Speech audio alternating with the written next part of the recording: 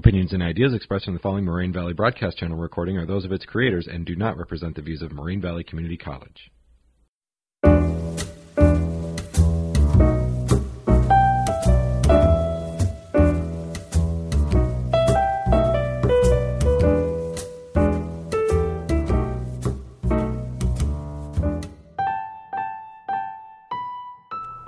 Alright, this is the Happy Hour podcast, and today we have Dan, Syed, Isaiah Perez, and I, Patrick, and on this Happy Hour podcast we're going to be talking about the discourse on obesity, and that includes the academic, political, popular, and food industry and how it manipulates it.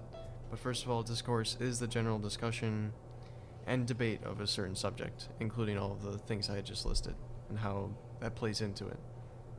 But first with academic, Syed. Academic discourse, it involves how we alter our communication when engaged in academic discussions. Some examples of academic communications are textbook, lectures, and presentations. Anyone else? Academic discourse tends to be from a reputable source, tends to be from institutions, usually pretty trustworthy sources. So like a source of academic discourse could be like researchers doing research on the rates of obesity increasing through different areas, whether it be through the United States or not, and that how they can accurately identify when they see those cues that the obesity is going to increase in that area. Okay. Is that about all we have? Yeah. Yep. It's pretty straightforward. Mm-hmm. Just because academic discourse is usually the most straightforward thing on this topic, you can't really deny the facts that's being presented. There's not really an incentive to change anything that's being presented. Right, as I think was the point of writing our first essay, was to show us how straightforward all this information is and how it should be taken. Yeah, there's really no other way to interpret the facts than just this is what it is, this is what's happening, and you can't really argue with it because those are the facts that are being presented. Yep. Mm-hmm.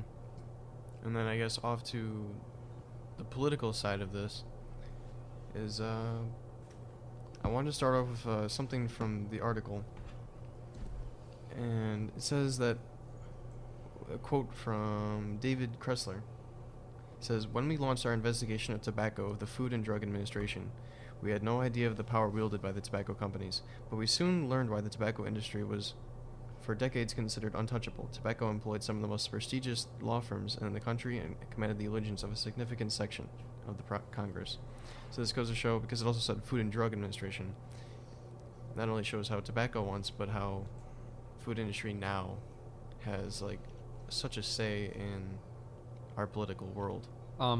A small display of power. It's not necessarily related to the obesity crisis, but in 2015, food lobby groups spent about $101 million to avert the GMO label on food. So that being an example, they have a substantial amount of influence, power, and resources at their disposal. Right. I'd also read they tried to make it so that they could increase the number of calories a human should have in a day, just so that you could buy more food and they could sell more.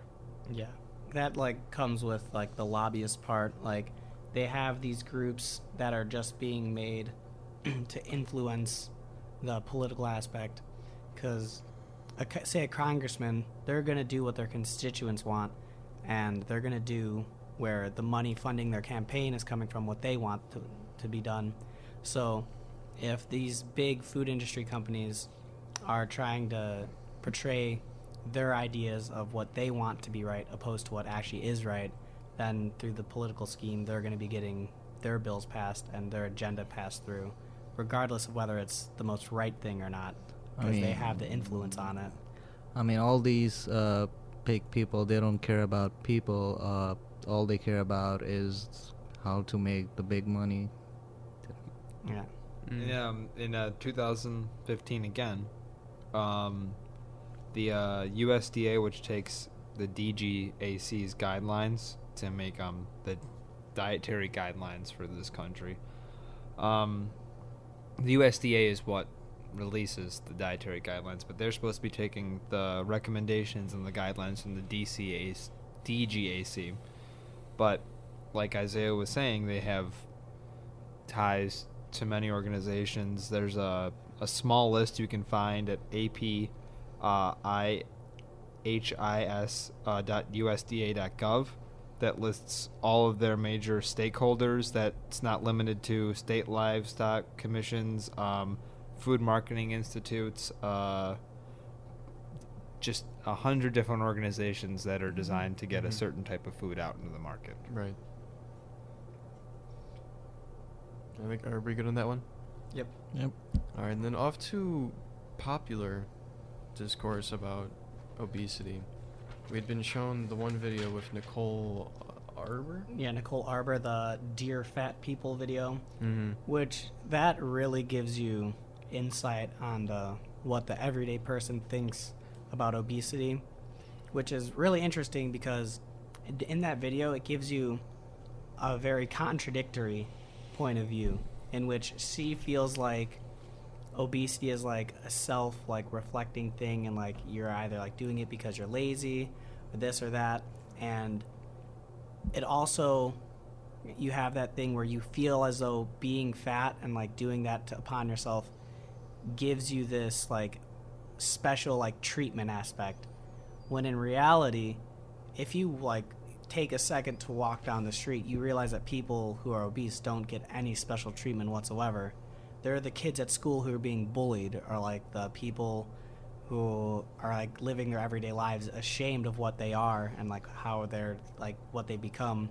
So knowing that people think that they're getting that special treatment just kind of isn't true, and it's a very like contradictory like point of view from what's like actually out there. I mean, she also said like that fat shaming is not a thing. Fat people made that up. Race card with no race, which clearly makes no sense. Yeah. Dan? And another interesting thing about Nicole Arbor, in an interview with Refinery29.com, which is a female-geared entertainment and fashion site, Okay. Nicole Arbor was quoted as saying, "I made a marketing plan behind it the same way that anyone makes marketing plans out of anything.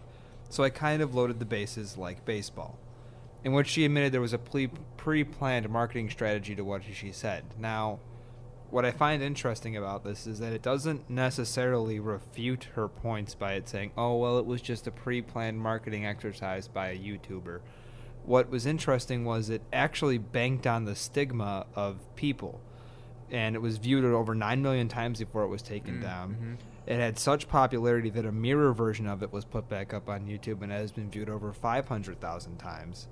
And it's a sign that there's this stigma amongst people that someone could pre-plan a marketing strategy around a video like this and be able to bank on people having that stigma, and it proved her right. There's people that believe that, a lot of them. The views definitely indicate how many people sort of subscribe to this way of thought, and then indicate how people go about doing research this way. Do they just watch videos on YouTube, and then not to mention how Yeah, the they things just- we hear are manipulated and etc. Yeah, they just watch a video and boom, fact. That's what it is. Like Mhm. they don't like do anything further. It's just cut and dry.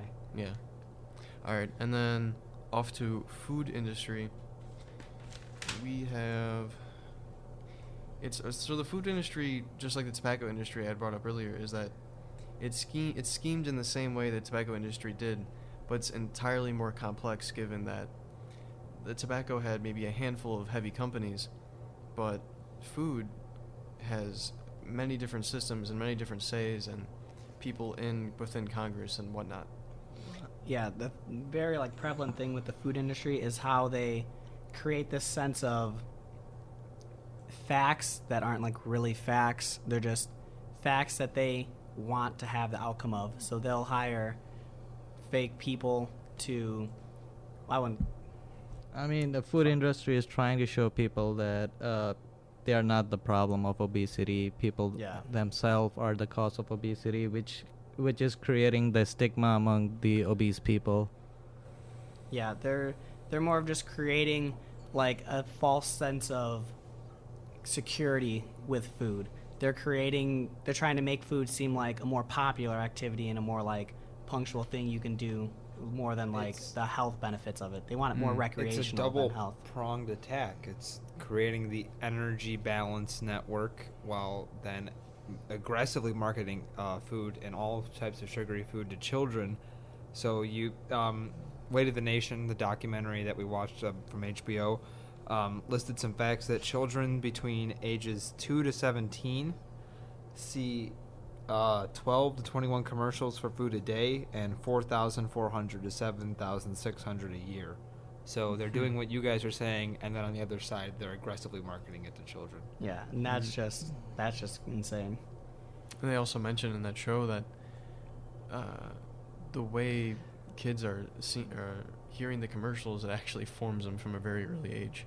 It's all part of the marketing scheme. I mean, there are so many stereotypes with obesity too that the obese people are struggling with, like being lazy, unsuccessful, and unintelligent.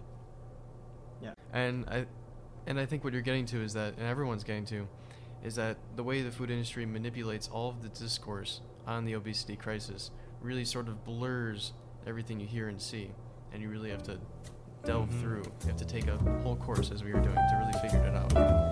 But it looks like the studio's making us quit. Running out of time here, so catch you guys later. It's Pat. All right, Dan. Sayed. All right, that's it. All right, peace out. Peace out.